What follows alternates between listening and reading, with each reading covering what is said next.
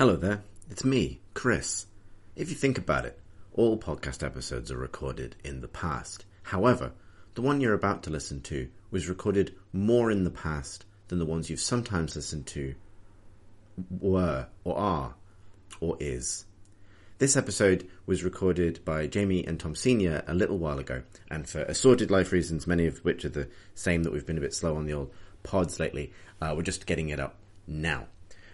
So I hope you enjoy it, but appreciate that this podcast, which is a look forward to the games of the year to come, is now set further in the past than you might think for the reasons I've already outlined. So much so, in fact, that I know that the two of them have already played the game Warlong and think it's excellent. That's a direct quote from Jamie, a message I received on the messaging app Discord shortly before recording this. You didn't need to know that, but I've said it anyway. To land on the point a bit more directly, we're aware that pods have been pretty unreliable lately, and we're obviously sorry for anyone who's kind of disappointed by the disruption to regular recording service. We've spent the first few months of this year with all of us in the middle of assorted life business happenings, new jobs, family things, and so on that have really slowed down our ability to record the pod, but it is very much on our mind.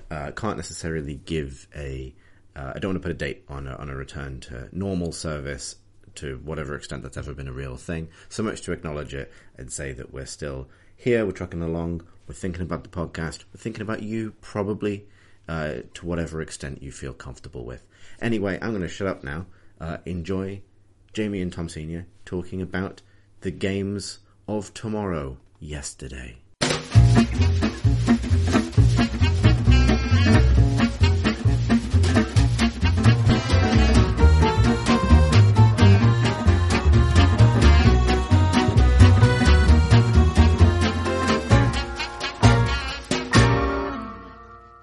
Hello, and welcome to The Crate and Crowbar, a podcast all about video games.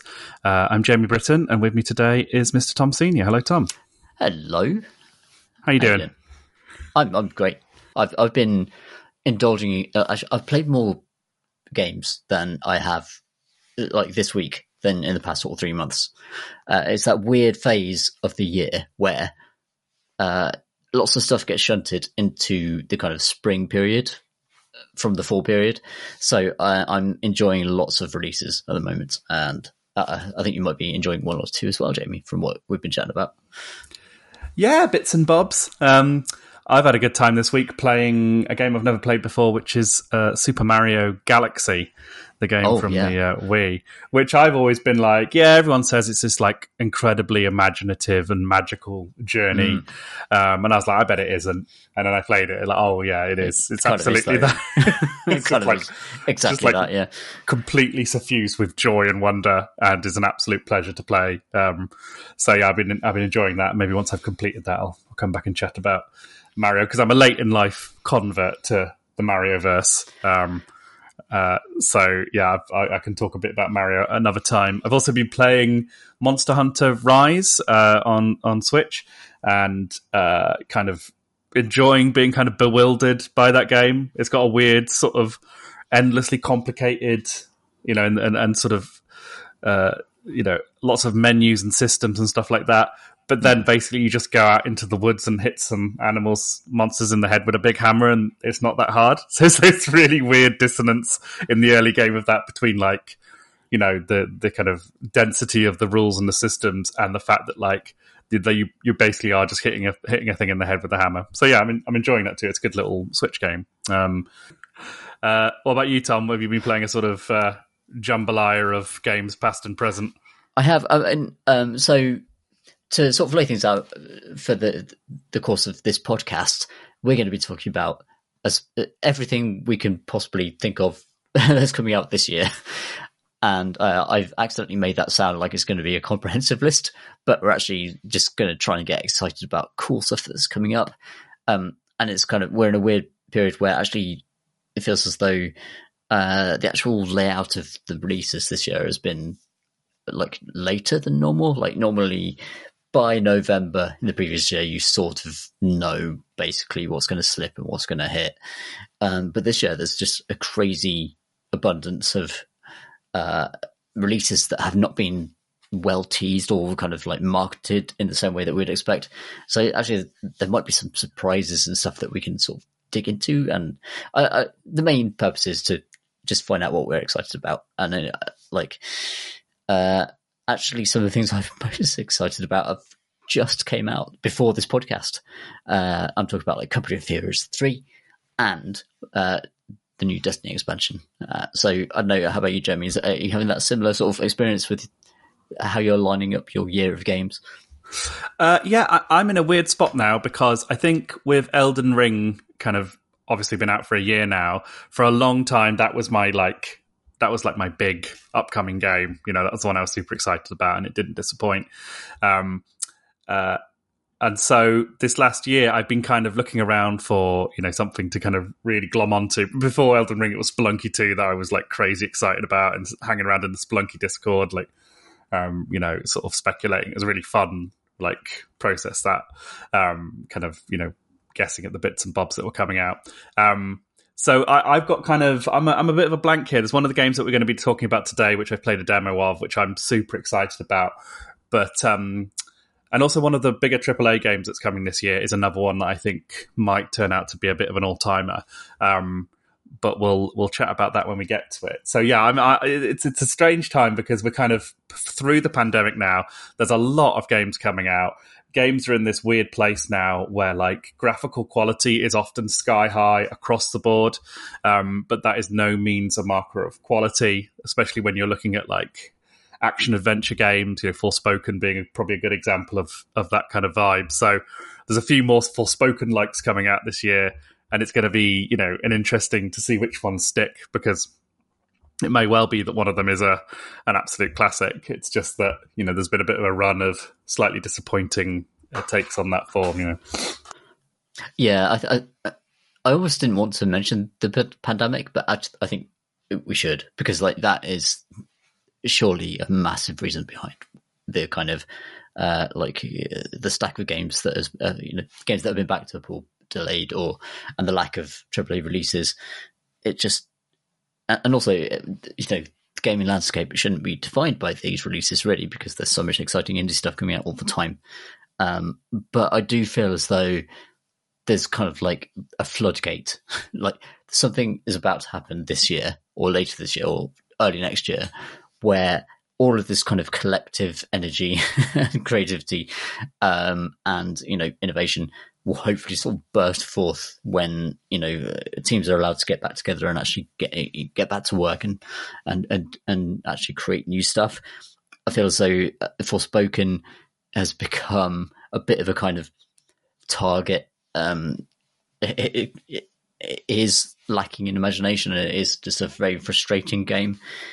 And there's an idea that's actually perhaps, if more innovative teams targeted their efforts at this particular idea, they could have made something much better. And I think that's kind of what critics are feeling at the moment about games. I don't know. That's quite a very, very general point.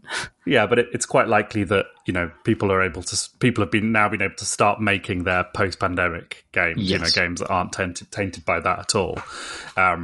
Which is exciting because the technology and everything is, it seems that it's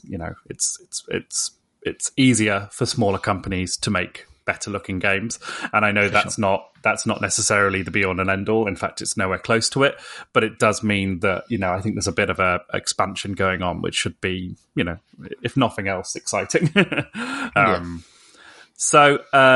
What I did here for this sort of list we're going to work through is I just went on a bunch of websites and looked at their most anticipated games, and then I also asked the Crate and Crowbar Discord to chime in with some suggestions, and lovely folk that they always are. They gave a bunch of stuff that I hadn't heard of and had no idea existed and stuff like that. So we got a nice mix, I think, of big hitters and indie releases, most of which are slated for 2023 releases. Some of them are just TBA. Some of them are kind of almost, vaporware type stuff that hasn't turned up for years. Done when they're done, that kind of thing. Yeah, that kind of thing. So should we jump straight into this list, and then we'll put all the names of these games in the show notes, and I've made a YouTube playlist of the trailers that we're using as well, and I can put that in the show notes too. Absolutely. And So the first game I wanted to talk about actually was a game that was announced 5 years ago, which is UFO 50, which was Derek Hughes' original follow-up to Spelunky, and is a game which is 50 arcade games made by different developers, including the people behind Downwell and Catacomb Kids and stuff like that. The trailer's super exciting.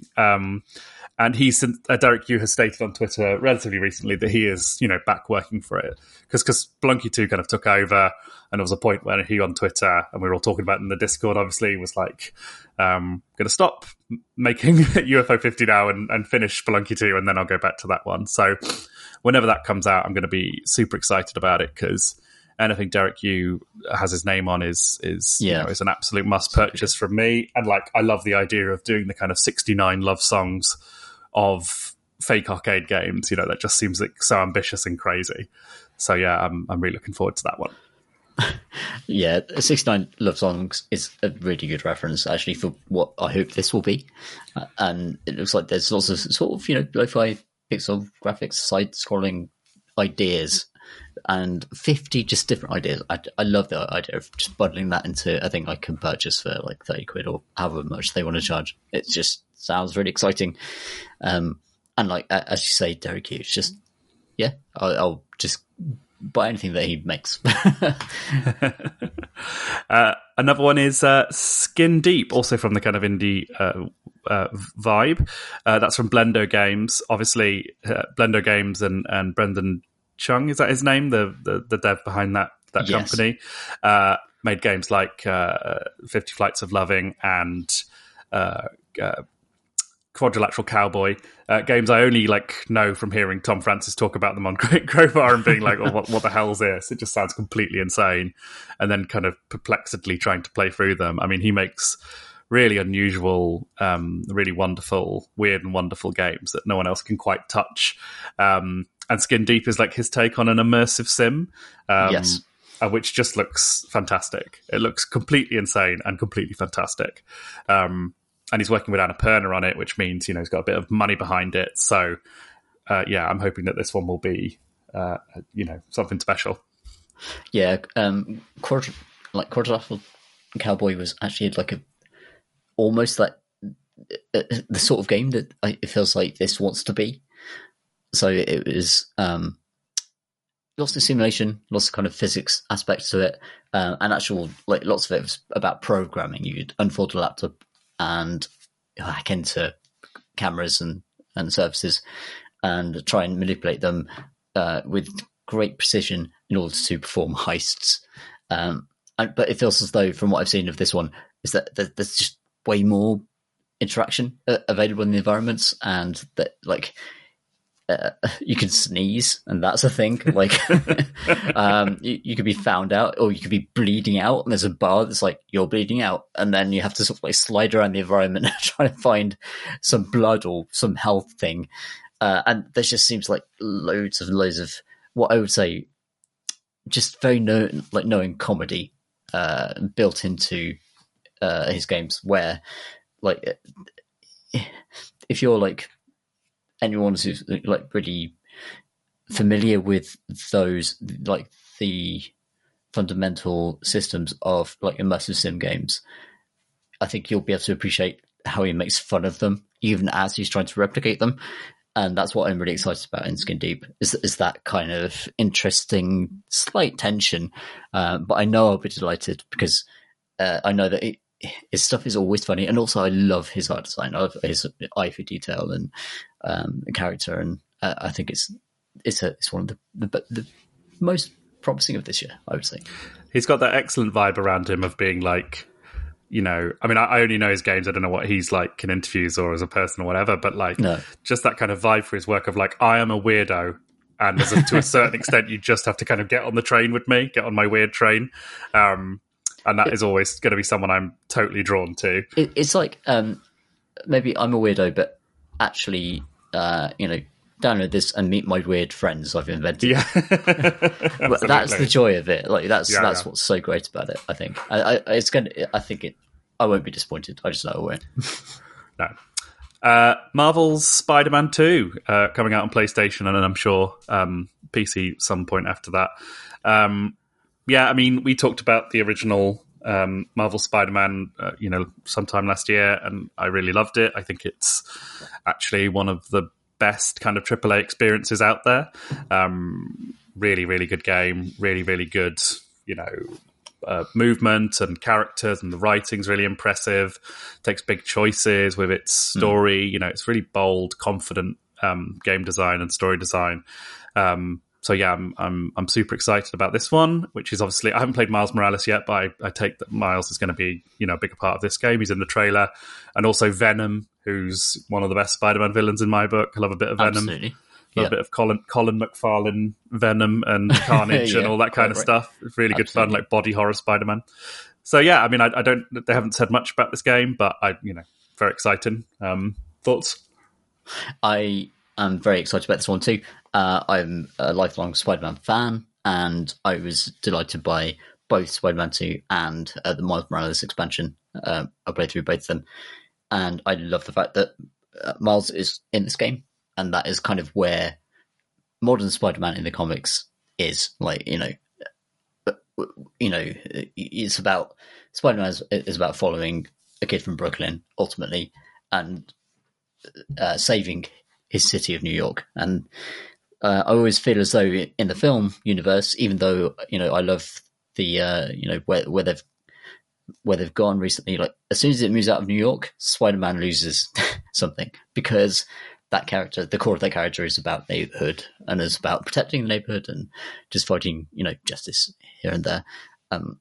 Venom is, as you say, an actual body horror villain that is my favorite Spider-Man villain from way back when I had it on videotape, the 3-part series of the Spider-Man cartoon where Venom was a villain, which started with Venom arriving as a symbiote that attached itself to a spaceman who went to the moon and then came back down to Earth, and it got into Spider-Man's suit.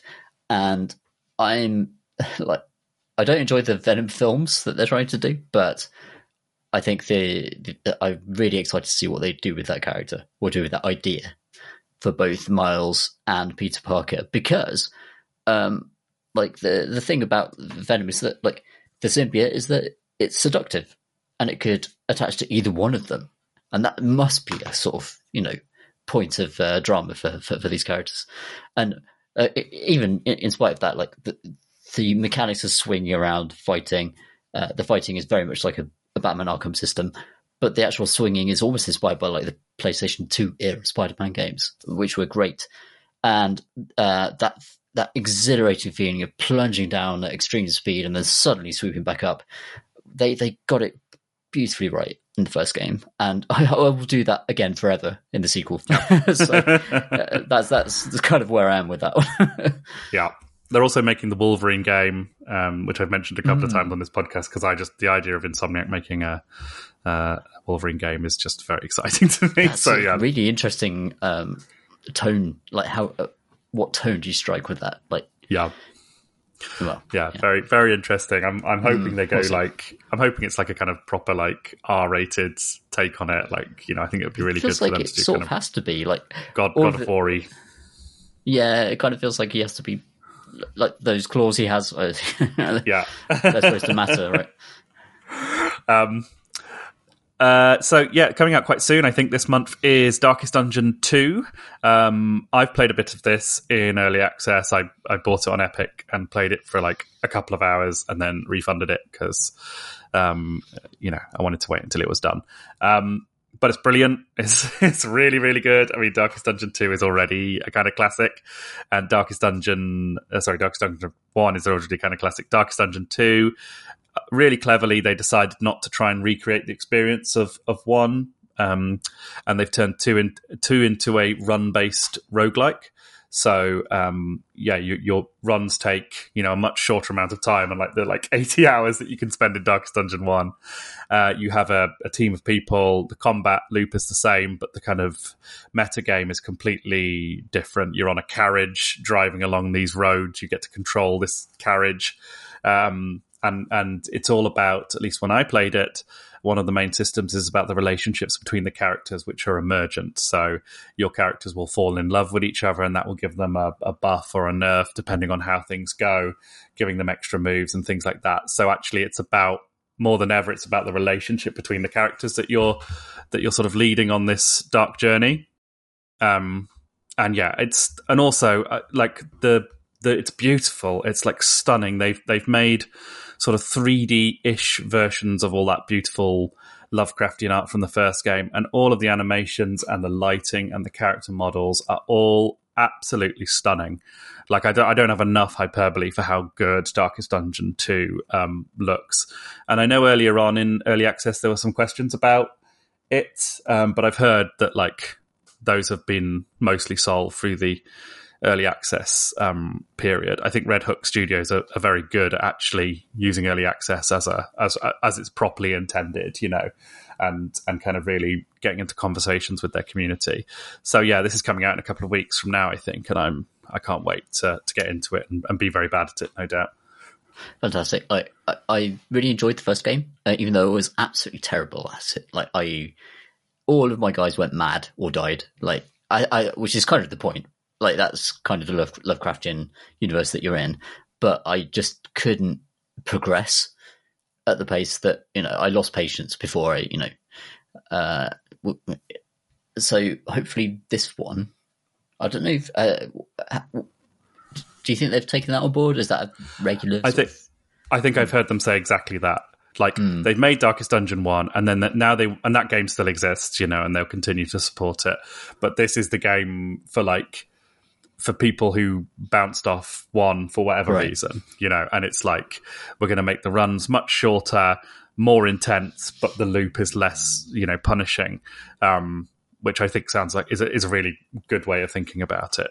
Yeah, so just less time consuming. It's almost like, I don't mind failing and losing a game and failing to understand the systems and, you know, be good at it. But if it takes up 50 hours, then that's, you know, a different matter. Yeah, I think a successful run of Darkest Dungeon 2 is like, I'm slightly pulling this number out of my arse, but I think it's like, might be like less than 4 hours. You know, it's like, it's infinitely shorter. So yeah, that sounds great. That should be really cool. Yeah, that sounds awesome. Alan Wake 2. Wow. I don't know when this game is coming, actually. I can't check the release date on it. I was very unimpressed by Alan Wake when I played it. I couldn't it's quite really... dated now. It's very dated. I played it back then. I haven't touched it since. And I think Remedy are doing this Alan Wake 2 game. I think they're the people behind it. They're just an interesting studio. I probably won't play this one, but I'm glad, you know, a weirdo like Alan Wake is getting his another time in the sun or in the darkness, as it were. Thoughts on this one? Well, I'll ask you a question, actually, Jamie. Like, what put you off the first game? What was it about it? Like, it might be character, world, that Lynchian thing, or was it the actual like mechanics of the thing? I think it was the mechanics. I think I thought I was playing a game from the Max Payne devs, and so I thought, right, this is going to be some cool like character action, you know, kind of thing. And it is that, but like, you're shining a torch around and you're using your torch to blow at enemies. It's the main thing. While the lead character sort of intones in this like ridiculous, overblown, like teenage short story monotone about himself, which I just found intensely annoying. It really rubbed me up the wrong way, that game. So kind of all of it then is what you're saying. Like, I didn't get it.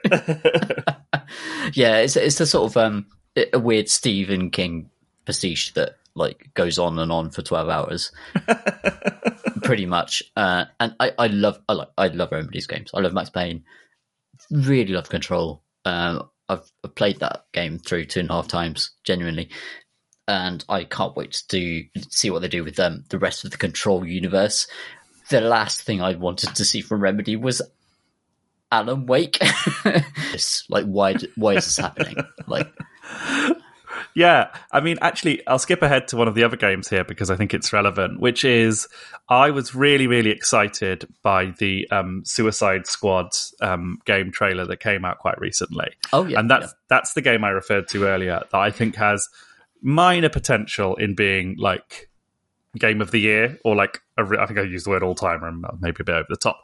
But I know everyone got really annoyed by like them saying, and it's got a battle pass in it and all that sort of stuff. But I thought that trailer, which shows the Suicide Squad fighting an evil version of the Flash, looked really good and kind of gave me the kind of Destiny tingles of like big bombastic co-op experience towards a kind of common goal. I thought it looked great. I thought all the powers looked really punchy and fun, and I thought the narrative stuff, and they've now like confirmed that it is in the sort of Arkham, universe of their previous games, and that Batman's in it, I think. All that stuff is just super sexy to me, and I don't know, it gives me tingle feelings in the right places, that one. And maybe that'll be completely misplaced, but they have been working on that game for I think like 8 years at Rocksteady, so clearly they've been doing something there. So yeah, I'm super excited about that one, and maybe I will be disappointed by it, but for now, cautiously super optimistic about it. Rocksteady are immense. Like the games have been just all good, like all great actually. And one of the things that they do nail down is the feeling of pressing a button on a controller pad and then punching a dude. And this is one of the things that's like I think most underestimated about Destiny, and why that is so persistent is because the guns, the shooting, the like moment to moment, like intrinsic act of like right clicking to focus and then headshot something is perfect and snackable. And it's almost like popping bubble wrap, So I was playing through some Lightfall earlier today, and fighting some Fallen, and they've got like these glowing white, weak spots in their tummies, and then you just like pop them one by one. And I've got a gun where if you hit a critical hit, the target explodes and takes out everyone around them, and it is just perfect. It's absolutely beautifully done, and it's responsive and exciting every single time you do it. It's the Diablo thing, but actually translated into the modern era. And if Rocksteady can capture that and also tie in superheroes and have it be an ongoing game, then it could be immense. Like, it could be massive. I think you're right. Yeah, I'm really hoping for that. Yeah, I think if anyone can do that, they can. Yeah. Lightfall, which you've mentioned, that was on our list, and then that came out obviously in between making the list and recording this episode.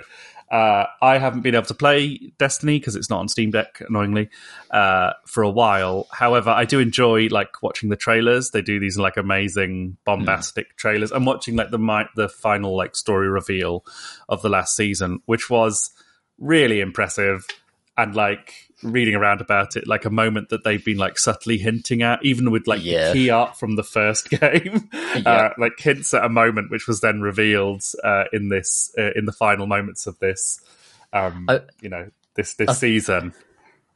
I feel like lots of these sort of lifestyle games are playing checkers, and Destiny is playing chess. Like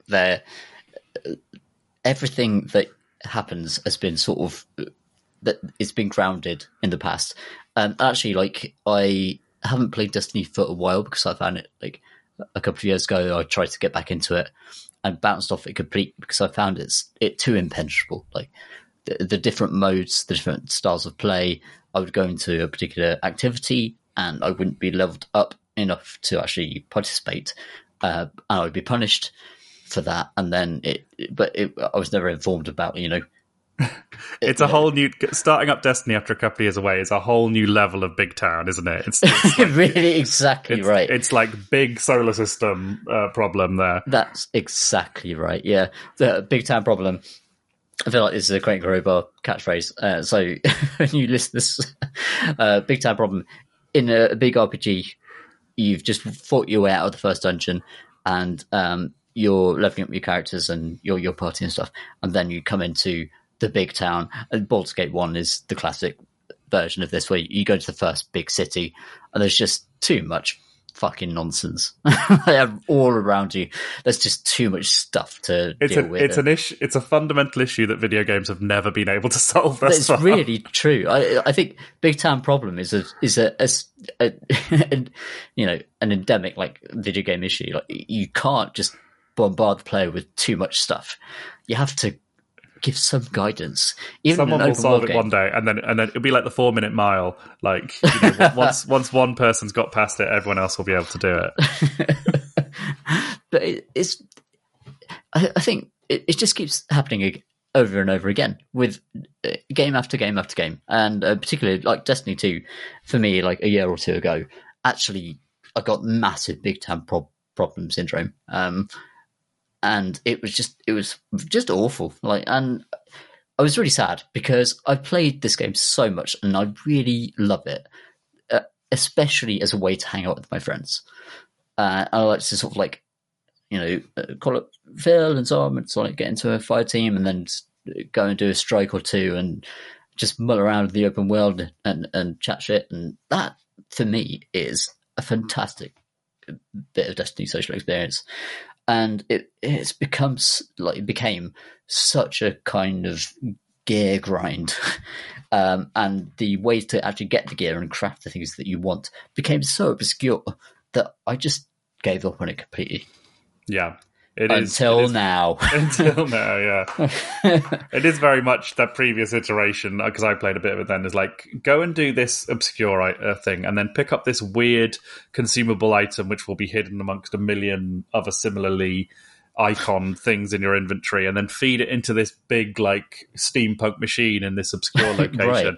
And that will give you 5 Shroot bucks, which you could spend on like a cosmetic upgrade for one thing, and you get enough of that. It's just like, come on, guys. What are you talking about? Yeah. And also, like, the stuff I love about Destiny, so like, I'm a bit of a Destiny lore nerd. I really think that there is good sci-fi novel behind Destiny, like the kind of sci-fi novel that is about 2,000 words long.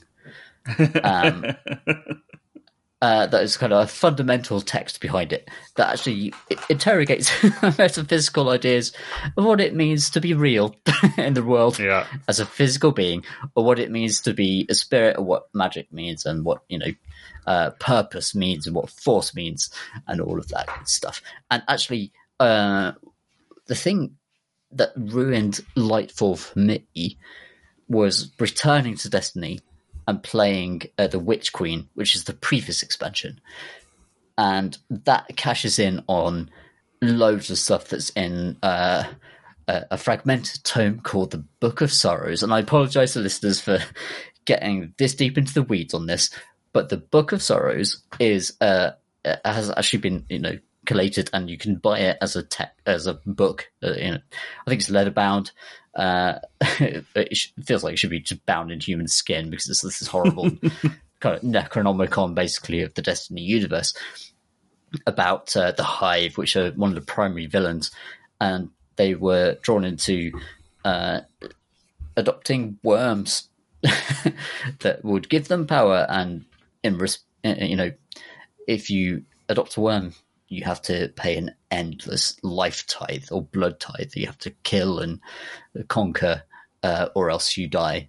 And the way that Destiny, like throughout its expansions and throughout its lore and throughout, it's been incredibly consistent, and has really continued that line. And the Witch Queen is about like what it's like to be betrayed by that entire life cycle that your ancestors bought into. I could go on, I bang on about this forever, but I think like the Witch Queen is fulfilling. There are good missions. There are really, really cool like weapon crafting mechanics built into it that I've really enjoyed. I'm still enjoying, and I've found Lightfall a bit lacking so far. Because in Lightfall, you go to Neptune, I believe, and you just talk to a bunch of tech bros. And their entire society has been uploaded into the web, and they're all digital, basically. And then occasionally some of them sort of download themselves into bodies that last about 10 years or whatever. But what that means is that nothing matters. Like, there's nothing at stake. Like, they're going to be fine. Like, they're all digitized. Like, they could be just, they try and say that, if we destroy the Cloud Arc or, the centralized location where all of that data is kept. Look, like 5 years ago, Destiny, I went into a Hive God's mind palace and refuted him logically, therefore killing him. It's like, once you've done that, like, this thing is just not, like, the stakes are so low. Yeah. Anyway, I don't know, like that. Have you played any Destiny, Jamie? Going to get you into it? Yeah, I love it. I haven't played it for a couple of years now. I think the last expansion I played was Beyond Light, but I think I've played all of the ones for Destiny 2 up to then. I haven't played any of the ones for Destiny 1. I love it. I love shooty bang bangs, and it's extremely good. The shooting in Destiny's great. I love all the preposterous cosmic nonsense that goes on. It's actually quite fun not knowing who anyone is in Destiny, because like a thing will happen in the plot and a guy will step off a spaceship or whatever and everyone will be like, and you'll just be sort of like almost like smoking a cigarette out the window going like, what's the big deal? Like, oh, sorry, am I supposed to care about this guy? But I quite like that. I quite like that vibe of being like, going to a gig of a band you don't really care about and everyone's going crazy and you're just like, well, they're only all right, Yeah, not bad. So yeah, no, I'm hoping to be able to get back into it soon, because I always think they're a bit too expensive. I think they've maybe learned their lesson from like last year where they were like, pay us a bunch of money to unlock this one dungeon that, I think that their payment model is a little bit iffy, I think. But yeah, I'll always, I love that Destiny's there. I love that they keep doing it. I'm also interested in, like, I know they're doing another game now. I don't know what that is, but, they've got such an interesting pedigree, and it'd be nice to see them, going back to, an original idea of theirs rather than it being, Bungie, being a Halo or Destiny or anything like that. So yeah, that'd be good, because obviously they had this sort of pre-Halo career of this kind of mad id Software sort of rival studio for Max, and yeah, it'll be interesting to see if they're able to sort of get back into bring that back well a Oni. Yeah. So a couple more games. Telltale Games are sort of back somehow. Somehow Telltale Games survived, and two games are The Wolf Among Us 2 and another one called Star Trek Resurgence, which isn't a Telltale game, but it's by Telltale devs, I think. I never played The Wolf Among Us 1, but I hear it's like one of the best Telltale games. And certainly this trailer for number 2 looks very beautiful, if nothing else. I always associate Telltale games with slightly clunky movement and interface, and I never played the Walking Dead one, which everyone says is the best. I think I played the Back to the Future one, which was awful, and sort of slightly got my fingers burnt by that. So yeah, I'll be interested to see what you think about this Wolf Among Us 2 thing. Yeah, so I've been burnt by almost every one of these games I've played. I'll be honest. Yeah. The Walking Dead one was fantastic. Like, it was spectacular, just great writing. Fantastic sort of payoffs. I mean, when I say fantastic, like as I like celebratory, it's like, emotionally involved. Like, actually, I felt genuine stuff when these things resolved, depending on my choices. The Wolf Among Us was one of the better ones. I think it probably is the second, the best one after The Walking Dead, but it kind of wasn't that good. No. And it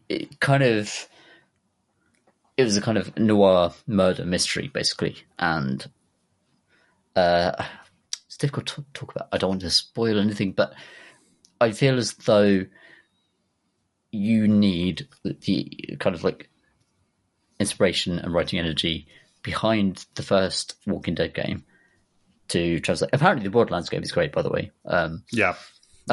Which I've not played, and apparently that is lots of people say that's one of the best ones. These games are so dependent on writing because, as you say, Jamie, there isn't that mechanical intrigue. There isn't the quick time clicking on bits and pieces and sliding across on your iPad. It's rubbish. Like none of it is good, and what you're actually in there for is for basically like choose your own adventure game in the oldest fashion. Like actually, you want to have conversations and have them matter. And if they cut out all of the sort of silly action sequences, I would prefer it, I think.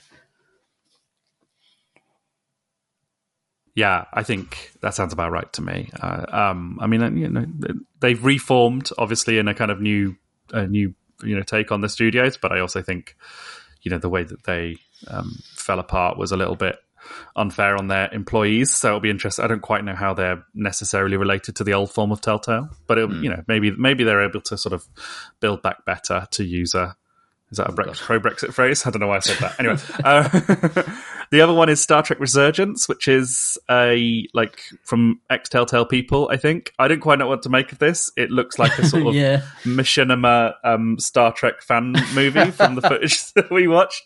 But that might be, that might mean that it's sort of hiding something really interesting. So, Jamie, you've already nailed it. By well, I'm going to keep my eye on that one because, you never know. It might be interesting. Well, the thing is, though, what I'd say is that Star Trek is such good territory for BioWare to jump on and sort of do a really cool TNG era, moralistic play across 3 planets. That Star Trek is sitting there for anyone to tap into, and if you're going to go in there and tap into it, it can't be a shooting game because Star Trek is not a shooting experience. It has to be a sort of RPG. It has to be about science fiction, proper science fiction. I don't know. Yeah, so this form of it, where they've done a kind of adventure game sort of Telltale thing, maybe really good. I mean, there is a version of like what they do with the Dark Pictures anthology, where they could have a kind of a Star Trek version of that, maybe, where you're having kind of that sort of planet, and then because you're right, like the Star Trekking is really about occasionally militaristic scientists in space, isn't it? That's kind of the vibe of it. Like mostly they're just there to observe and not intervene and stuff like that. And it's very hard for video games. Very hard for video games to do that, because video games are just really excited to put guns in your hands. That you have to, actually hand-to-hand fight a Klingon every 5 minutes. There is that Star Trek Unreal Tournament game, isn't there? Do you remember that one? Where you're sort of running around lasering the Vulcan guy from Voyager in the face on a giant map. Hyperlight Breaker, we talked about this a bit last time we were talking. It's great. Looks really fantastic. I just love Heartbleed. I love their music. I love their style. They haven't released much about this, actually, beyond the fact that it's roguelike and procedurally generated open world, which are obviously it makes a lot of people, I'm sure, will kind of raise their eyebrows at that. Is it really those things, or is it just going to be kind of more procedural porridge? But again, I just think it's really, really exciting, because there's no one quite like them. Yeah, I love the art style. I love the developers. I love, Hyperlight. So, yeah, auto buy for me. Cook Serve Forever. Now I see you playing Cook Serve Delicious popping up on Steam every now and again. Is that not you? That's my wife. That's your wife, right? Okay. Emma loves it. I love it too. I played it. We've tried to play the cooking games together. In this particular game doesn't have that capacity, but there are other I think there's one on the Switch that is kind of like a kind of calamity cooking game where you barge around a kitchen and try and cook things in time, and it just didn't go well. No, but Emma, overcooked. That one's that's exactly right. Yeah, it's Overcooked. That's right. But yeah, Emma loves these games, and it's just a sort of, it's kind of like a cookie clicker game. I think the latest one though, was set in like the post-apocalypse, where you were sort of like frying burgers with like a burnt-out city in the background, and then was like, "Yeah, I want to cook these fucking burgers. Let's go, let's go." Yes, so the many hours you see on my account are not mine, but I would play that game a lot because it looks so, Moorish, and more of that good stuff, Yeah, it looks beautiful as well, this one. Like, they've really stepped up the graphics. It's got this, like, beautiful anime, manga kind of vibe to it. And, yeah, it just looks, like, really beautifully detailed and wonderful. So I'll definitely be having a go on this one. I've played a bit of Cook Serve Delicious, and it is a really particular kind of satisfaction that game delivers of, like, anticipating how many hot dogs someone's going to want exactly. when they arrive at your counter. And having them ready and the buns all ready as well. Like, it's just such a strange thing to make a video game out, but it makes so much sense when you play it. It's beautiful. Like, I'm thinking of an earlier one, but like actually preparing the pizza bases ahead of time, like getting 3 in the oven, and then these guys come in. It's like, cheese, mushrooms, bacon, bosh. Yeah. Off you go. Win. It's great. Absolutely. Sentry, this one was new to me. I think maybe this was someone on the Discord mentioned this one. This is like a sci-fi space, sort of, you're on a spaceship. It's got a sort of cel-shaded look to it, and people come into your spaceship and try and attack you, basically. And I think it's a sort of online multiplayer team-based thing. But it just looks really cool. Like, it looks retro. It's got a sort of retro futuristic vibe to it. I always liked those moments in Unreal Tournament when you were playing, team deathmatch, and there's a big choke point corridor where everyone's shooting at each other and it all goes crazy. And this looks like it's very much set up to kind of simulate that experience. I don't know if you've got anything to say on that one. It looks really interesting. More. I had exactly the same feeling as you about that one. It's just, I want to play it based on what I saw. Skate Story, this is like the skating simulator set in hell, like a Tony Hawk kind of style thing. Looks really fascinating. Really beautiful art style. Kind of like, it looks a bit like Hyper Demon with the kind of colors and the sort of weird fractal color type thing, like this sort of vision of hell, which is sort of kind of really crystalline and sort of unusual. Looks really interesting. It reminds me of this is such a weird crossing of the streams, but this is like Thumper for skateboarding. That is kind of the thing that they're doing, and I love it. And that's such a cool idea. Also, there's so much ground to be made with new games that actually tap into skateboarding culture, which is such a friendly, fun culture. Like, I used to skateboard as a kid, and I could barely do a kickflip, but everyone you meet is just really nice. Just relax and chill, and the idea of sort of bringing that into a kind of crystalline. Actually, I'm not sure how I feel about it. I'm very interested in this one. It's interesting, isn't it? Because I think there's like, it looks to me like they're using like Tony Hawk controls and control, which I hope they do, right? Because I've never been able to get into any other skate games. I always think Tony Hawk is just, it's got the best control scheme ever, probably.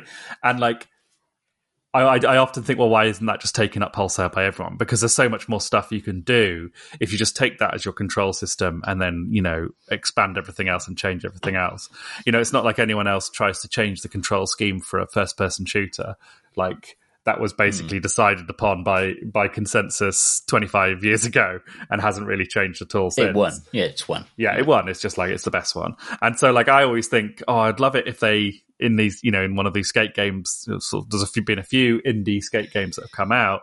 I'm always like, please just be Tony Hawk, because I can play Tony Hawk. And if I can play Tony Hawk, I can play this. So I'm hoping it'll have that to it. And it's just like, I also just love being overwhelmed. Like, senses being overwhelmed is something I always want games to do, and like Thumper does that beautifully. Yeah, and like, if they can make it an absolute, if it's one of those things where I kind of feel like I'm sort of slightly tripping on it, I'm always up for that. I think the reason why I tripped over myself a few minutes ago is that I really want the Thumper skate game.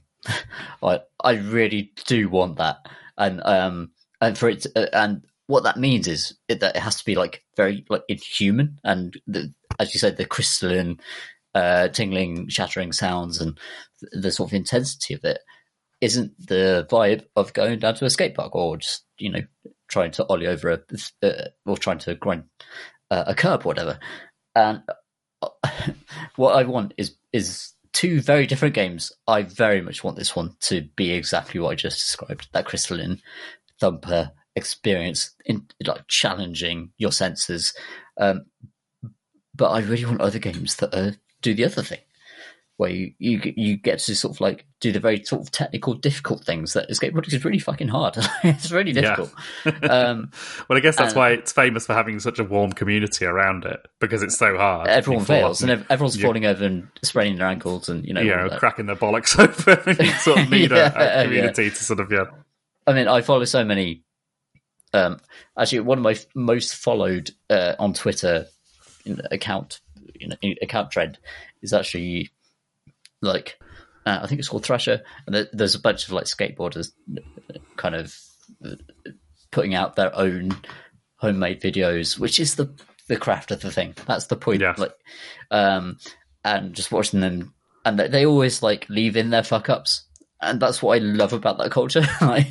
They like everyone is trying and failing, and this is this very difficult and ultimately very trivial thing, and that is actually a joy in a way. Yeah. I really like agree. it. No, I think that's very well put. The Plucky Squire. This is new to me. It is coming out on Switch. One of those games, I would say, where you can't quite believe how beautiful it is.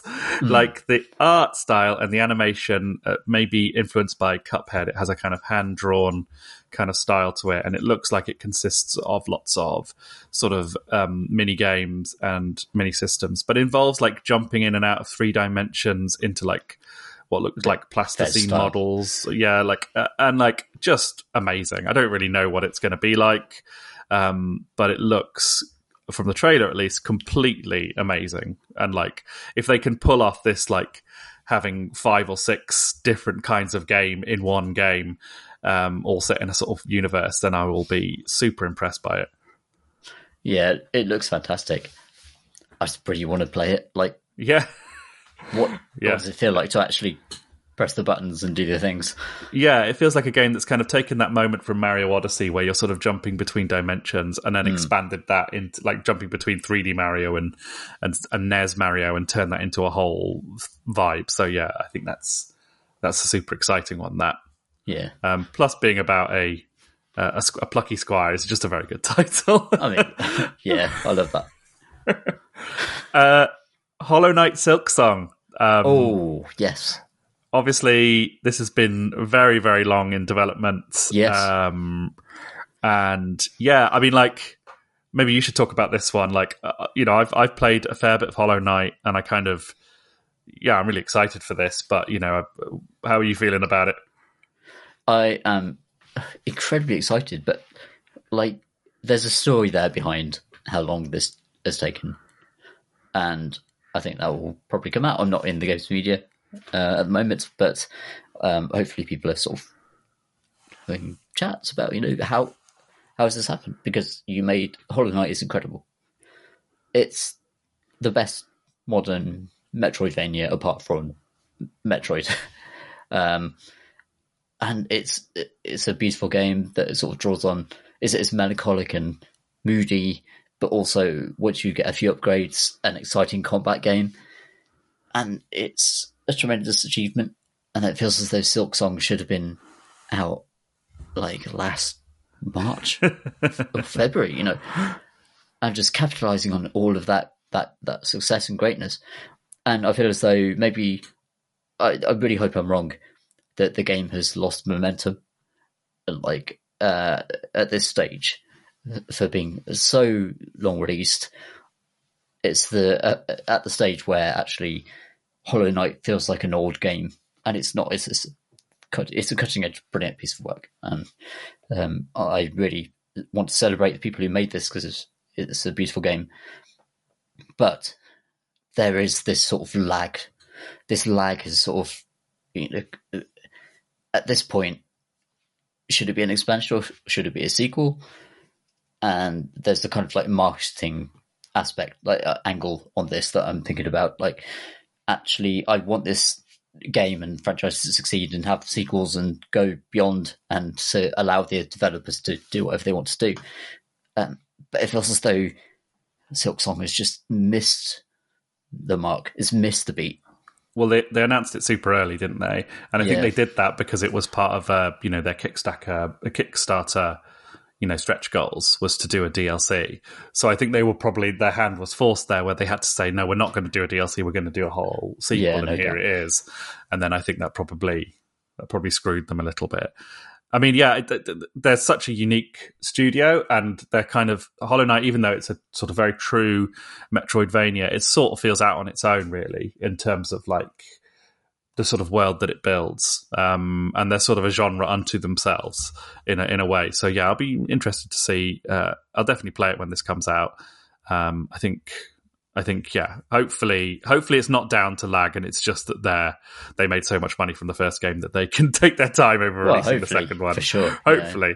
Yeah. But you never know. Yeah. It might have been, it's just two guys making it. It's a big game to make and to kind of one up on the second game. And you can imagine that it's, a pretty tricky prospect to follow. Difficult second album. Yep. Yeah. Tactical Breach Wizards from Suspicious Developments. Oh, what's that? Well, it is the new game from Tom Francis, maker of games such as Heat Signature and Gunpoint. We don't know when this is coming out. Tom has been saying on YouTube recently that he's, it's getting there. So I'm not saying I know when this game's going to come out. But just as a pure fanboy, I'm super excited about it. It looks wicked. I haven't played any of the like betas that have come out. It's his kind of take on a Into the Breach type game. And it just looks great. And also one of the reasons I'm really excited about this one is because it looks like it's got loads of really funny writing in it, which kind of Tom's an amazingly funny writer, I think. And that kind of took a backseat in Heatsig, which kind of, very intentionally kind of made its writing kind of very subtle and very backgrounding. But in here, it looks like it's much more a game with like a story and dialogue options. And even in the trailer, there's just loads of really funny jokes and bits and pieces, which you can hear sort of Tom's voice behind, someone being smashed through a window and going, oh, come on, this is one of the moments there, which is just totally great. Absolutely. So yeah, I'm just super stoked to play this as and when it comes out. I'm kind of glad you put this in the list, Jamie, actually, because like often we sort of steer away from talking about our friends who make games so that we're not sort of muddying the waters, but there's no need for that for this one. Like, Tom is such a funny writer. Like, he's such a funny person to be around. Like, anyone who hangs out with him, like, he's just a fantastic person, a great designer. And it's just the idea of his sense of humor and intelligence combining with a kind of a turn-based tactical, like arena-based game is just fantastic. And all I could say is I've worked with Tom, and everyone who listens knows like that we know Tom, but this looks fantastic. I also would like to say like the artwork, like John Roberts I think is one of the principal artists on the thing. Just fantastic stuff. Like the design of like what a cool brief. Imagine if you're a wizard and you're also a SWAT team. Now off you go into a 3D environment, and it looks fun. I don't know. I don't want to like gush too much because it feels a bit silly given that we know him, but like it's true. Like it's just true. Well, the application of a high-vis jacket onto a wizard, it's just inspired. I mean, you just can't fault it. So yeah, no, I can't wait for this one. It's going to be great, I'm sure. Cocoon, the marble game that me and Marsh were trying to remember a while back. This is the game made by the other dude from Playdead. So one of them went off and made that game that really annoyed me. The sort of cinematic platformer that I got really cross about a puzzle on this podcast. And then this one's gone and made this game, Cocoon, which is like a weird cinematic platformer, I guess, kinda, where you play a weird beetle that emerges from a really kind of gross orifice at the start of the trailer, and it is a game about moving marbles round into sort of sockets and stuff like that in a kind of puzzle style. Looks completely mad, but I will stan those Playdead guys forever, because I think Inside and Limbo are both kind of masterful. So yeah, I'll be really interested in this one. It looks really weird. Thoughts? Do you detect any of the sort of the ideas behind like Inside or the previous games in this one? Like, why is it like a physics puzzle thing? Yeah, all I kind of glean from this trailer is like a real dedication to the concept, which actually wasn't in that other game, which name I can't remember, that I got really annoyed about, which is on Game Pass. But like, it just seems like it's the product of a really determined mind who has, it just seems really authored and auteured. Okay. And obviously you can't tell that from a trailer, but like Inside is such an intentional game that heads to it's such a kind of point, to say it lightly, that that is a moment in video gaming which I'm always looking to recreate. And I hope that that last game sort of fluffed it really with the other game, slightly fluffed it. But this one, I'm just hoping it doesn't, and I'm just hoping for fireworks one way or another. Yeah, we're having to talk around this stuff slightly because as listeners, like, we obviously don't want to just blow everything up. But do play Inside. It's like 4 hours, and the end is a thing you won't forget. Is what I would say. Skull and Bones, the Ubisoft pirate game. Are you excited about this one, Tom? Super excited. Well, you know what? I love Assassin's Creed Black Flag, and that was a very good game that Ubisoft made. And would you like a whole game of one bit of it?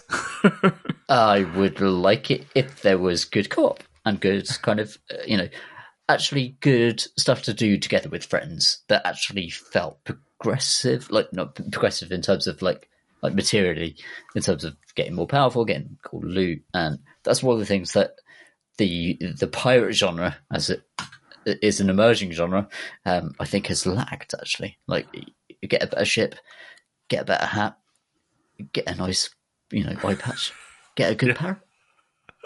Not too much to ask. Yeah, it's interesting, isn't it? Because Sea of Thieves is very much like a Rare game, isn't it? It's very individual and very like, it's got its own sense of humor and its own like, I've loved what I've played of that game because it does feel so idiosyncratic and just really individual. But it's not an attempt to do like a kind of proper grand, like faintly serious pirate game. Where you're actually behind the musket and stuff like that. So I think if Skull and Bones, and they've been making it for so long, but like I think if Skull and Bones can provide a bit of that, it'll be really interesting. Yeah, because Sea of Thieves was fantastic for about, I would say, 3 or 4 sessions, and then the game ended for me. It might be because like I was on a magazine and a website writing about games, had to sort of like generate new experiences from different games. But I think there's something more lacking there. Like there's something about, we had good fun, sailing in the high seas, putting someone in the brig, and then whacking him and feeding him lamb, or I can't even remember what the hell you can do with those guys. Just like pirates do, yeah. Yeah, it's pirate stuff, It's a historical pirate nonsense. But the idea of like that sort of thing that's very playful, but also has some sort of, hey, we've got better cannons now, and like I'm almost shouting, like I feel my past self shouting at me, like saying, no, this kind of like endless leveling up progression is actually really like disregards game mechanics actually takes you away from what you're actually doing moment to moment, and actually, it makes it easier for you to just have basic hitting systems and then put in a big sort of rat race system.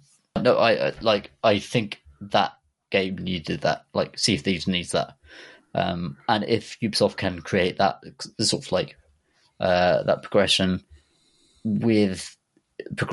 and also while allowing that playfulness of just being able to just drop into a game very quickly, have a fun time for half an hour, and then dinner's ready, off you go, and then that's fine. Yeah. I'm just looking at the Wikipedia article, and it's talking about the multiple changes in direction and scope during development. Oh, God. Exceeding its budget multiple times. Initially set in the Caribbean, it was moved to the fantastical Hyperborea, then finally the Indian Ocean, which I really like. Like, you start off development, like, you set it in... Back into reality. Yeah, like, let's go to space, to a planet made of fruit and candy. No, actually, the Indian Ocean is fine. Oh, for goodness. Poor guys. Okay. Well, alarm bells is what I was saying. Slight alarm bells there. Slay the Princess. This looks really interesting. This is like a kind of visual novel puzzle type game, which I believe had a demo out. This is one of the ones suggested by the community. Yeah. I'm definitely going to play this. It looks really weird. It's like you're sort of going to slay a sort of sexy princess who may be a sort of Lovecraftian beast. And this is exactly the kind of like small loop narrative game I love to play. So I think this looks really interesting. Yeah, agreed. That looks really cool. I will play it when it's on my iPad. I can lie down on my couch and There was another game that I played. There was another game that I played a demo of in the recent Steam Demo Fest.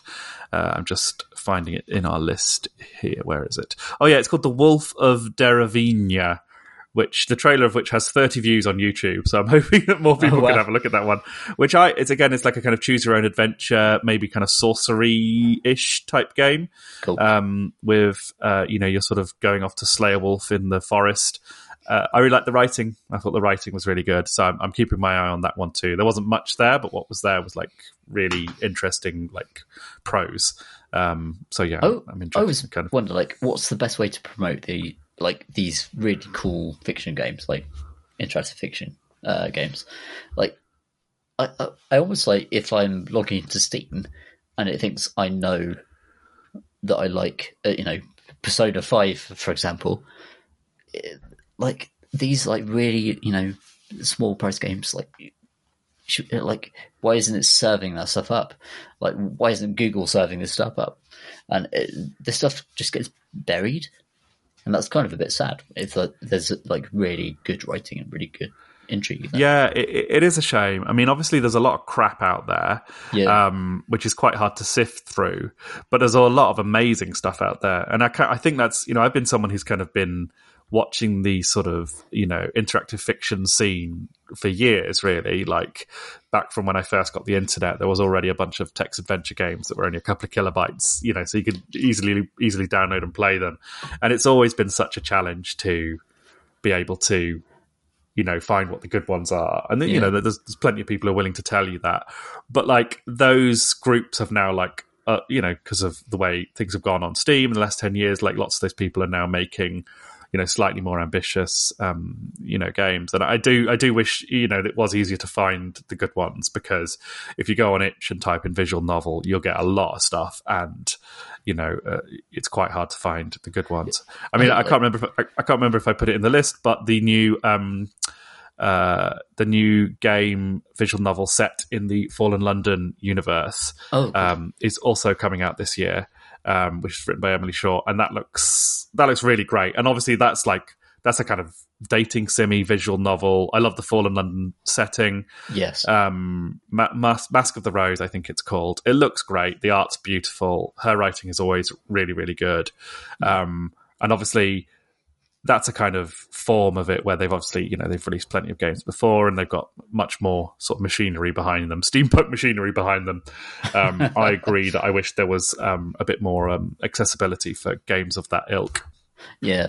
I mean, the pipe dream is to write an island for the Fallen London universe, I think. And my other dream is to see a review of such a game in a mainstream newspaper or a publication, wherever you get your culture news. Basically. Yeah, it feels like though that's deserved, doesn't it? Like people are happy to read a book. Yeah, well, right. Why? I mean, like there's been a few IFE kind of games that come out, and Disco Elysium has a bit of that in there, but like there is no reason. And obviously Sam Barlow has his sort of take on this too. But it does feel like there is something to be said for the concept of text and hypertext as a storytelling method, that there's still, stuff that deserves a bit more of a mainstream success. Yeah, I can bang on about this, but like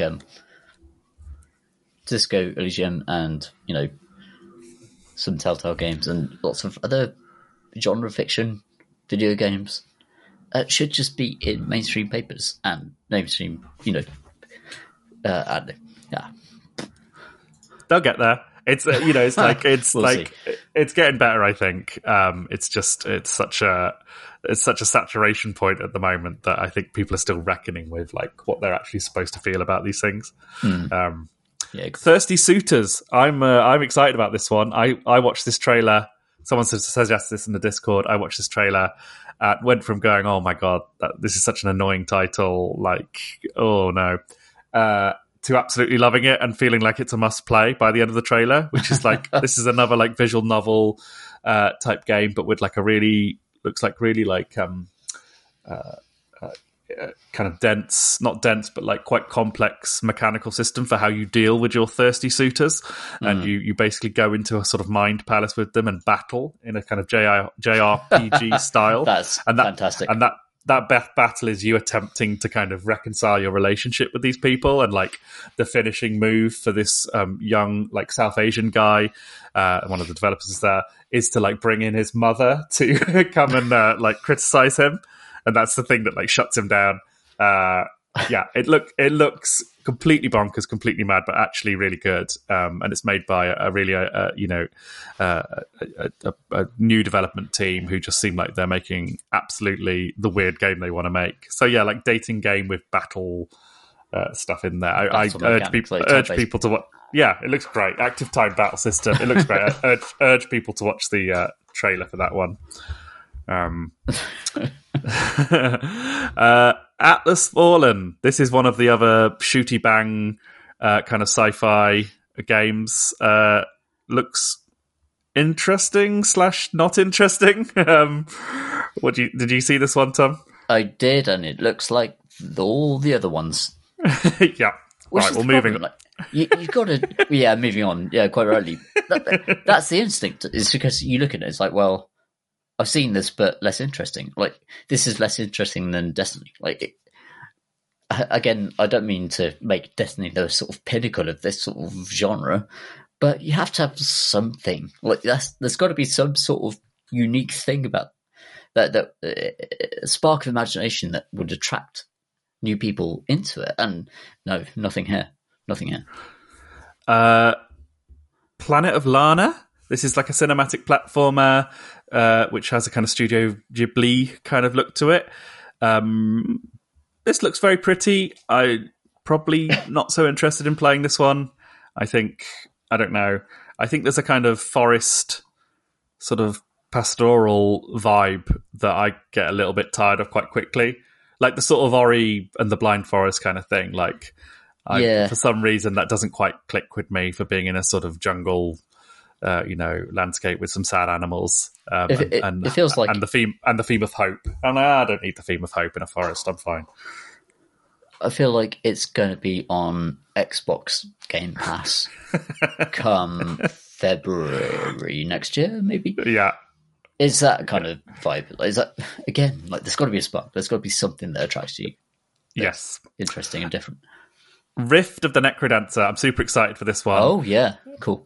This one looks really great. It's great that they're doing... Because I think that studio kind of semi-broke up, or at least kind of fragmented a little bit, and then at least one of the people from behind Crypt of Necrodancer is back involved with this. It just looks great. I've been playing the Rhythm Heaven games recently on emulation, and those are fantastic. Like, if people listening haven't played those, I really urge you to find a copy and listen and play those, because they're just amazing rhythm games, which just are like a really good way to induce joy in yourself. You know, the way that they force you to sort of syncopate with the beat on some mad thing, like a couple of fleas bouncing up and down on a spring, or some monkeys slapping a hand that goes around a watch. All that sort of stuff is really great. And it looks like, though they explicitly like reference Rhythm Heaven in the trailer for Rift of the Necrodancer, along with it having a kind of Guitar Hero thing. And it just looks really polished and shiny, and I like the Necrodancer vibes and art style. So yeah, I think this looks good fun. Yeah, looks splendid. I love the Necrodancer for sort of turning the fundamental silliness of having to move one square on a grid in the roguelike, and then allow your enemies to move one square towards you, and turning that into beat rhythm game. Genius. Yeah. Just an absolutely genius combination of ideas, and I will play anything they do next. Like, you play with a dance mat as well. I certainly will, and I'll set up my webcam and get my actually sort of dye your hair purple and get on Twitch. Again, who get involved? Become an influencer.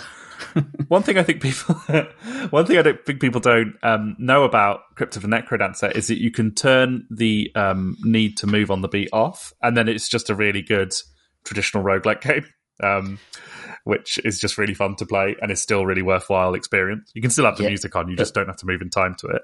But Jamie, what then would I do with my dance mat? Absolutely, your dance mat is invalid. Null and void dance mat. Fold it up in the bin. Yes. Set it on fire, watch all the notes fly out of it. Wolong Fallen Dynasty. This looks great. I think this is either out or about to come out, because the reviews have come up recently. It's from the people who made Neo. It is like a Sekiro-like take on, a kind of their version of the Souls-like formula, I guess. I haven't played either of the Neo games, but they look wicked. And yeah, this looks like a really kind of spiky Sekiro-type game. So yeah, thoughts, Tom? I know you're a big Sekiro head. I love Sekiro, and I've got it preloaded. I'm ready to play it this weekend. That's going to be my mornings between chores and cleaning up the house and stuff. I'm going to be chopping demons or whatever the hell this game is about. Really, yes, it looks really, really sharp. I really like that. A lot of the trailers they put out are 60 frames a second. Like, you can actually see that this thing is designed to run at a clip. And for action games, and particularly like close combat action games, that's super, appealing to me. Because I know that tends to mean they pay lots of attention to hit frames and where your shots actually land, where your chops actually land, and when you're blocking all of that good stuff. So it looks really good. I think I reviewed Sekiro for PC Gamer years ago, and it's one of I think it was the first From Software game I reviewed, and it's a kind of rite of passage because all of the additional kind of player hints that are left on the floor throughout the game do not exist because you're in a kind of press environment when you're playing this. So you are alone, and going to Sekiro alone. Like one of my favorite articles I wrote, I'm very happy that they let me publish it. Was called "Fuck This One Boss in Particular," and it was a giant ape, and I published it like a couple of weeks after review, and tried to keep spoilers away because obviously people are discovering it. But the kind of tremendous combination of frustration and then eventual joy that came out of that immense boss fight was worthy of just like was just so good. Like, it had to be captured. so I had to write, an article about it somehow. And I really like any game that's attempting to create this type of experience. I feel as though that should be the North Star. That should be the thing that you're aiming for, is to create this kind of, if you're trying to make it like a difficult game, something that where when you come out of it, it's not because you receive a good hat or a good shoulder pad. It's because the actual act of conquering the challenge is in and of itself precious and fun and exciting and something that you can feel glad about once you kind of turn your PS5 off and do some dishwashing or whatever. It's that's what it comes down to, really. Yeah. No, I think that's absolutely right. And it looks like Wolong is very much going for those vibes. So hopefully you can report back next week and we can see how you've gone with that one. Flintlock, The Siege of Dawn. This sort of slightly pales in comparison to Wolong. I mean, it looks like another sort of Soulsy action-adventure RPG. A little bit anonymous looking in this list. But I guess you never know. It certainly looks very pretty. I'll play it. It's got muskets and magic in it, and that's a good mix. I like muskets and magic. Yeah, that's a new genre. Homeworld 3. Now, I have to turn to you on this one. I've got no real idea what Homeworld is beyond it being, I believe, a RTS, space-based RTS game from about 20 years ago. Homeworld and Homeworld 2 are absolutely essential RTS games for anyone who's gotten into RTSs. It's a spaceborne RTS where it's actually also a three-dimensional combat environment, which is difficult to navigate compared to other ones. For example, like your Total Annihilations, Total Wars, or any of the other sort of like the Age of Empires. Everything's on 2D plane. Your homeworlds are on a 3D plane, and they tend to be much more kind of technical and difficult because of that. So any iteration on this is something like I'm really excited about. Any iteration of the Homeworld universe.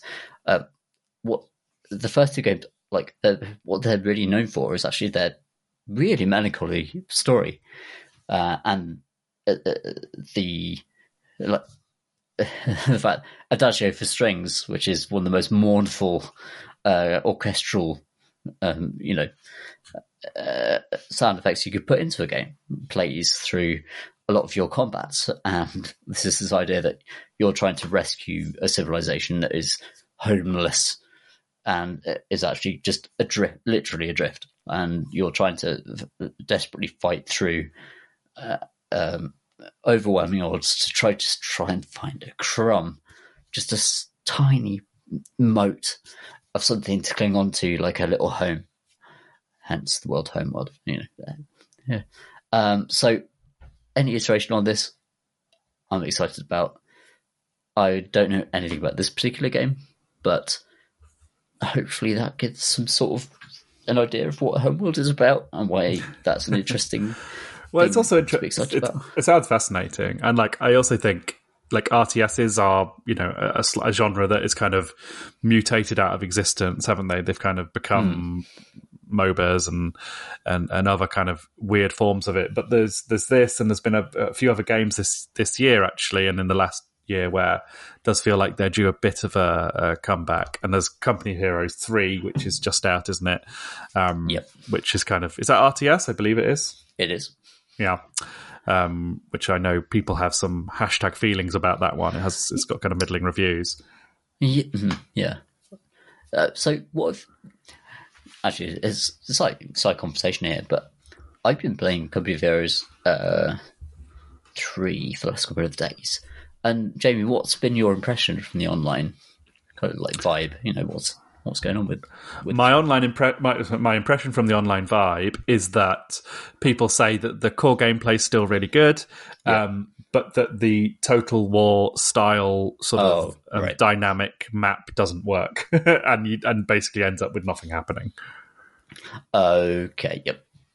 Well, I've only been playing for a couple of days, but that last point might be valid. What I'll say from this point, I like the battles I've played already in Company of Heroes 3 have been excellent and actually very reminiscent of Company of Heroes 1, which is a very good thing because it's very pure and clear what each infantry unit and armored unit is designed for and how you should deploy them in a combined effort to overtake squares and capture points.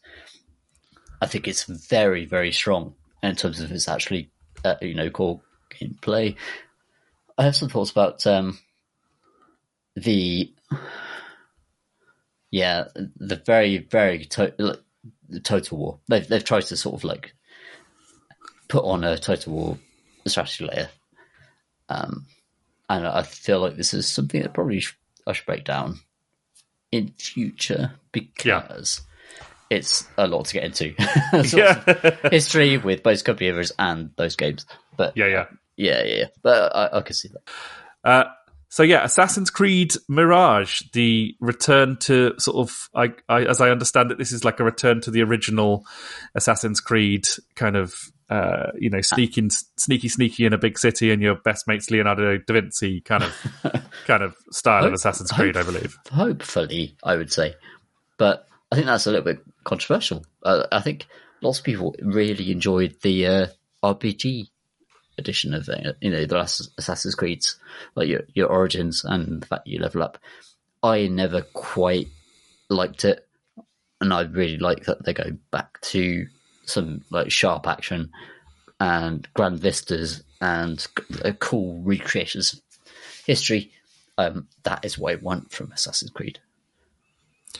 Yeah, it's interesting, isn't it? It's like it had quite a lot in common with, in this original iteration, it was almost like a kind of open world Hitman, really. It was sort of, it had much more of a kind of sense of the world being this kind of clockwork thing that would keep going and you sort of infiltrated into it. And then in their more recent form of being open world, I find I get big town as soon as I start up Assassin's Creed Origins or Odyssey. I'm just I can't even see the big towns, but they're just, I know they're there and I don't even want to go there, so that's been my experience with those games recently. I fired up Odyssey. I climbed on Apollo's penis, which you can do in the opening. Yeah, you can. Minutes of that game, which everyone does, and then I'm like, no, I'm not feeling this. I'm not feeling the penis. So it'll be interesting to see this one. I haven't played an Assassin's Creed game for a while. I thought Valhalla looked kind of intriguing, but this is very very interesting to kind of go back to basics, and it'll be interesting to find out what that means for them. And how much sneaking around in a cloak you get to do and all that sort of stuff. So might be a cautious purchase, this one. Assassin's Creed is a really interesting example of a game that started out with incredible ambition. The first one is much maligned, but it was trying to be the best game ever. It really was. It was trying to actually let you roam around open streets and vault over these buildings in these semi-accurate, vaguely accurate historical environments to assassinate a given person. And at the time, people forget how early Assassin's Creed was. There was nothing else trying to do that. And the fact that it was ultimately, I think, compromised in its first iteration, and has led to Ubisoft sort of shaping it in as many different directions ever since, is a fascinating depiction of the way that the video games industry has travelled over time, to try and make Assassin's Creed malleable and try and shape it to each audience for each generation. And I feel as though it's interesting to observe where it's been successful and where it has failed. And the fact that they've gone back to a more action-focused kind of brute force game where there's probably not many RPG elements and not many sort of decisions to make. It's also the direction that Final Fantasy 16 has taken. Ah, yes. Final Fantasy 16. And there's that transition where it feels as though lots of publishers and developers have observed a trend, for better or worse. We shall see. But, that's a good, Final Fantasy 16 looks great. They always look great, though. Final Fantasies always look great. But yeah, that's where this one's going. Yeah, Final Fantasy 16. It's kind of like you say. They make a mean trailer. Square, and yeah, I don't know. It's like this game has had a bit of controversy, which I think has been completely needless, really. Not the controversy, the fact that the studio have generated it by sort of parroting out that thing about there being medieval Europe as being where their game is based, and people talking about the lack of diversity in the game, and everyone. It's just them sort of saying, well, we want to be authentic to medieval Europe, and the response to that is obviously, well, medieval Europe was actually pretty diverse, so go back to the drawing board on that one, and that's a shame, because I think I think I said at the time, actually, I was really hoping that when that criticism came out that maybe they could actually engage with it a little bit, but it's months down the line now and people are asking them about it and they haven't done anything about it. And I know things are more complicated than all of that, and games, you can't just change things at a late date, but still, I just I think it, Final Fantasy is like a kind of flagship genre game, for RPGs and for a certain kind of player. They are a massive event, and I just feel like we were talking last week about how Final Fantasy 7 is like 5 games worth of game, and I so appreciate that level of ambition, but I feel like that breadth has to kind of grow to include people who don't look like you, or people who who play the games that might not see themselves represented enough in these things. So I think that's a bit of a shame that they've sort of steadfastly refused to learn from that.